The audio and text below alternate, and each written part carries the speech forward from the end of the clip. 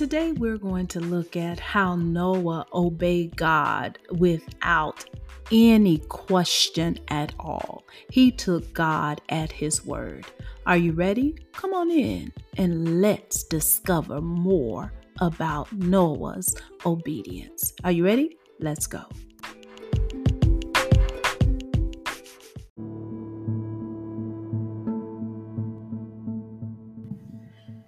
It is important for us to take God at his word, believe him the first time.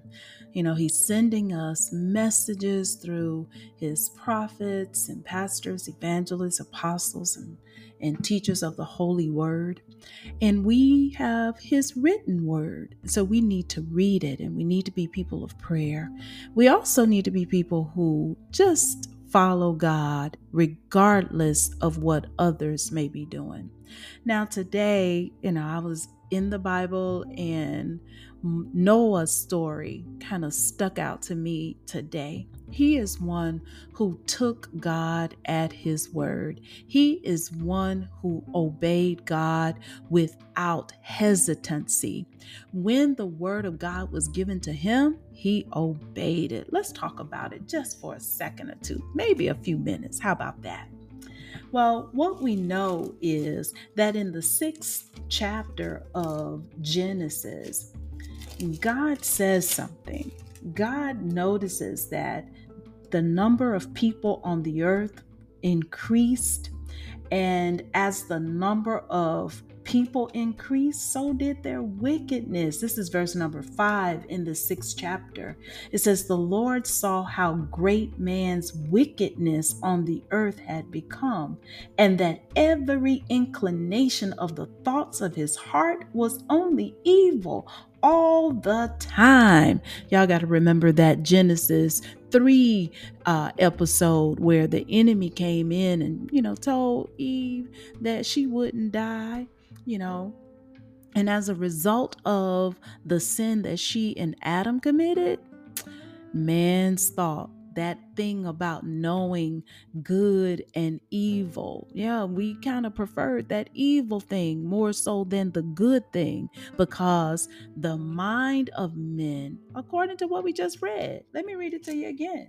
It says, every inclination of the thoughts of his heart was only evil. Yeah, not good at all. So anyway, look what happened. The Lord was grieved that he had made man on the earth, and his heart was filled with pain. Y'all, we need to pause there and think about, the hurt that we cause God. We often meditate on how people hurt us, and we just think about the pain we feel. But do we ever think about how we could be paining God by our disobedience and negligence to his holy word, and how we mistreat one another? It pained the heart of God to see men being so wicked, and I'm sure his heart is still aching from some of the things that's occurring in this earth today.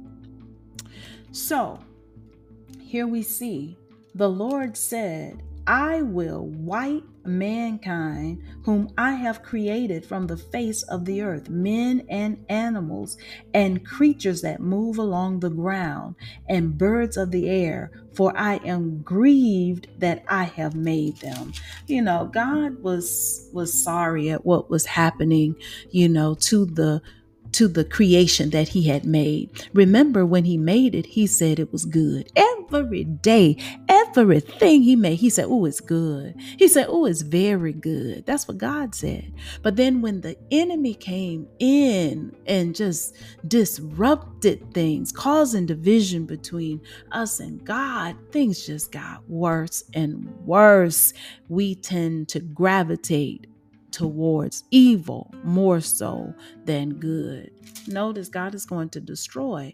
But then he says, "But Noah found favor in the eyes of the Lord." Despite the culture, despite how it was wicked, Noah was one who worshiped God. If you keep reading, the Bible tells us that he was a righteous man, that he was blameless among the people of his time. He was one who walked with God. So, well, we can look at Noah and say, instead of being influenced by culture, Noah maintained an intense intimacy with God. Instead of being influenced by culture, Noah maintained an intense intimacy with God. That's a good thing, y'all. There's a lot of things happening in the culture, but it doesn't mean you have to conform with what the culture is doing. So let's go to verse 12. 11 and 12. We see that the earth was corrupt in God's sight and was full of violence. Does that remind you of anything? Does that sound like our time? God saw how corrupt the earth had become, for all the people on earth had corrupted their ways. So what God did was God spoke to Noah. He said, I am going to put an end to all people, for the earth is filled with violence because of them. I am surely going to destroy them and the earth. Is an indictment against the people, against the earth, against the inhabitants of the earth. A crime has been committed. A formal charge has been brought forth. And God is saying, hey, I'm going to prosecute this case. Not only am I going to prosecute it, I have judged it. And now I'm handing down my sentence. What did God say he would do? And that is destroy them from the earth. Now, so God said to Noah, he continued talking to Noah. He tells Noah, go make yourself an ark of cypress wood. Make rooms in it, coat it with pitch. Then God gives Noah specific details on how to build it. Now, in my mind, I'm thinking this is the first design of a cruise ship. Okay, so God tells this to Noah. Then he tells Noah how he's going to destroy the earth and its inhabitants. He tells them it's going to be through a flood. That's in verse 17. He says, I'm going to bring flood waters on the earth and destroy all life under the heavens, every creature that has the breath of life in it. Everything on earth will perish. But I will establish my covenant with you, and you will enter the ark, you and your wife, your sons, and their wives. Then he says, bring 2 of all living creatures, male and female, to keep them alive with you. 2 of every kind of bird, every kind of animal and creature that moves along the ground will come to you to be kept alive. Then you are to take every kind of food that is to be eaten and store it away as food for you and for them. Now, when we look at this account, y'all, we can pull this out too. There's a lot of debate in culture about gender.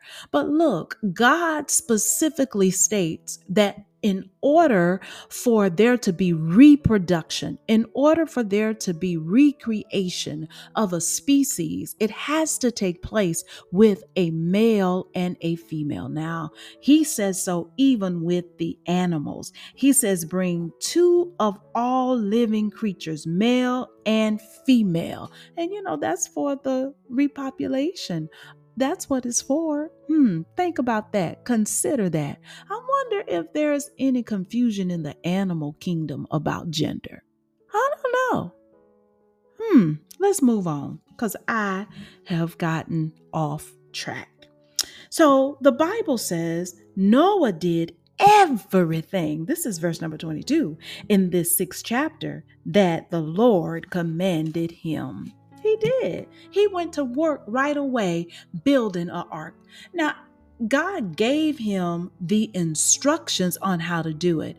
It had not been done before. I have heard some say that people didn't even know what a ark was, or even rain for that matter. But hey, I wasn't there. I don't know. The Bible doesn't tell us specifically if that is the case. But can you imagine Noah building this ark? And I know you've seen what is that guy's name? I can't even think of the name of the movie.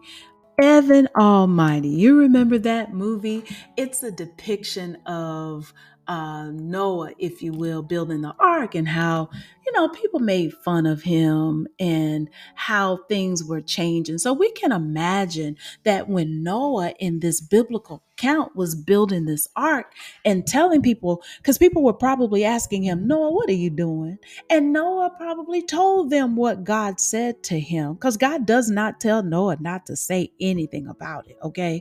So when the people of the town were noticing and observing, they probably were just like, this man is crazy. Now, this is not in the Bible. This is just, my view or my imagination or how I'm seeing it. But it did not prevent Noah from continuing the work. Noah did, according to the word, what God told him to do. Now, how long did it take Noah to do it? Some said it was 120 years. So I can imagine that Noah and maybe his sons helping him building this ark, it took a while. And if it took a while, it probably shows God's mercy that maybe some in the town or the area where Noah was would hear that word and repent, turn from their ways, and believe that this thing was going to happen. But they did not. They did not. So as we go into chapter number 7, what we see are these words. The Lord said to Noah, go into the ark. So apparently Noah has finished the ark. He said, you and your whole family, because I have found you righteous in this generation. Y'all, listen. God is looking for righteous people, even in a wicked generation. Will you be counted amongst the righteous? Oh God, I want to be counted as one of the righteous. Okay. So he told him, he said, take all of the animals and creatures that have come to you as well inside the ark. Then God tells him, 7 days from now, I will rain on the earth for 40 days and 40 nights, and I will wipe from the face of the earth every living creature I made. And then verse 6 says, and Noah did all the Lord commanded. Remember that God does not want any to die. He wants all to come to repentance and live. Now, here's the thing. Noah was living in a time where there was a lot of corruption. There was a lot of wickedness going on in the earth. Yet we know from this account that he was one that maintained his integrity with God. He walked with him. He was blameless in the eyesight of God. Not that he didn't do wrong or sin on occasion, but that he confessed that sin, that he got in right order with God. He did not want anything to separate him from God. Okay. We need to connect with God, and we need to stay connected with God, even when we falter, even when we fall. Get back up, confess. He is a loving and faithful God. Now, this testimony about Noah doing all that the Lord commanded, it was given twice in chapter 6 and 7, once in chapter 6 and then the other in chapter 7. This is a beautiful testimony to his obedience to God, and as a result he reaps an reward. He and his family escaped punishment. Y'all, again, this is what we want as well. We want to have this testimony rather from God about us, that we did all that he commanded. So what do I want to say to you today? What can we learn from this just little account of Noah? Do not conform to the pattern of this world. Let God be the center and focus of your hearts.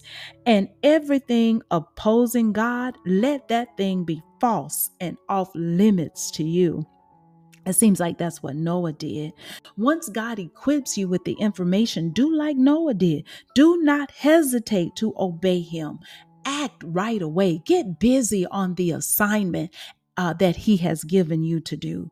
Also, don't worry about the ridicule. Don't worry about the criticism. Don't worry about people laughing at you and maybe wanting to cancel you because you're doing something that they've never seen done before, because you are different, because you stand firm in the word of God. Keep doing what God told you. Keep living in the right manner. Why? Because the one who can do anything about it sees. Remember, the word said God saw the wickedness. So if God saw the wickedness, he also sees the righteousness, because he saw Noah and he did not allow Noah and his clan to be caught up in the punishment of the wicked. Y'all, that's a word right there. Listen, we don't need to be persuaded to pursue unrighteousness because of the pressure of culture. Do not cave into culture. Stay centered in God, okay? We shouldn't allow the culture to take over the community of Christ. Did you get that? I hope that makes sense to you. Now, even though you don't understand, know that it will work out for your good. Because if God gives it to you, he's going to bring you through it. He'll give you the understanding at the needed time. So trust God, trust what he says. He will never lead you astray. And notice this, don't challenge God when you don't understand. If you have a question, ask, but just get busy. Apparently, there was a very good relationship between Noah and God, because the Bible doesn't give us any rebuttal. It doesn't give us any word that Noah says to God at all. All Noah does is do. Y'all, that's how we've got to be.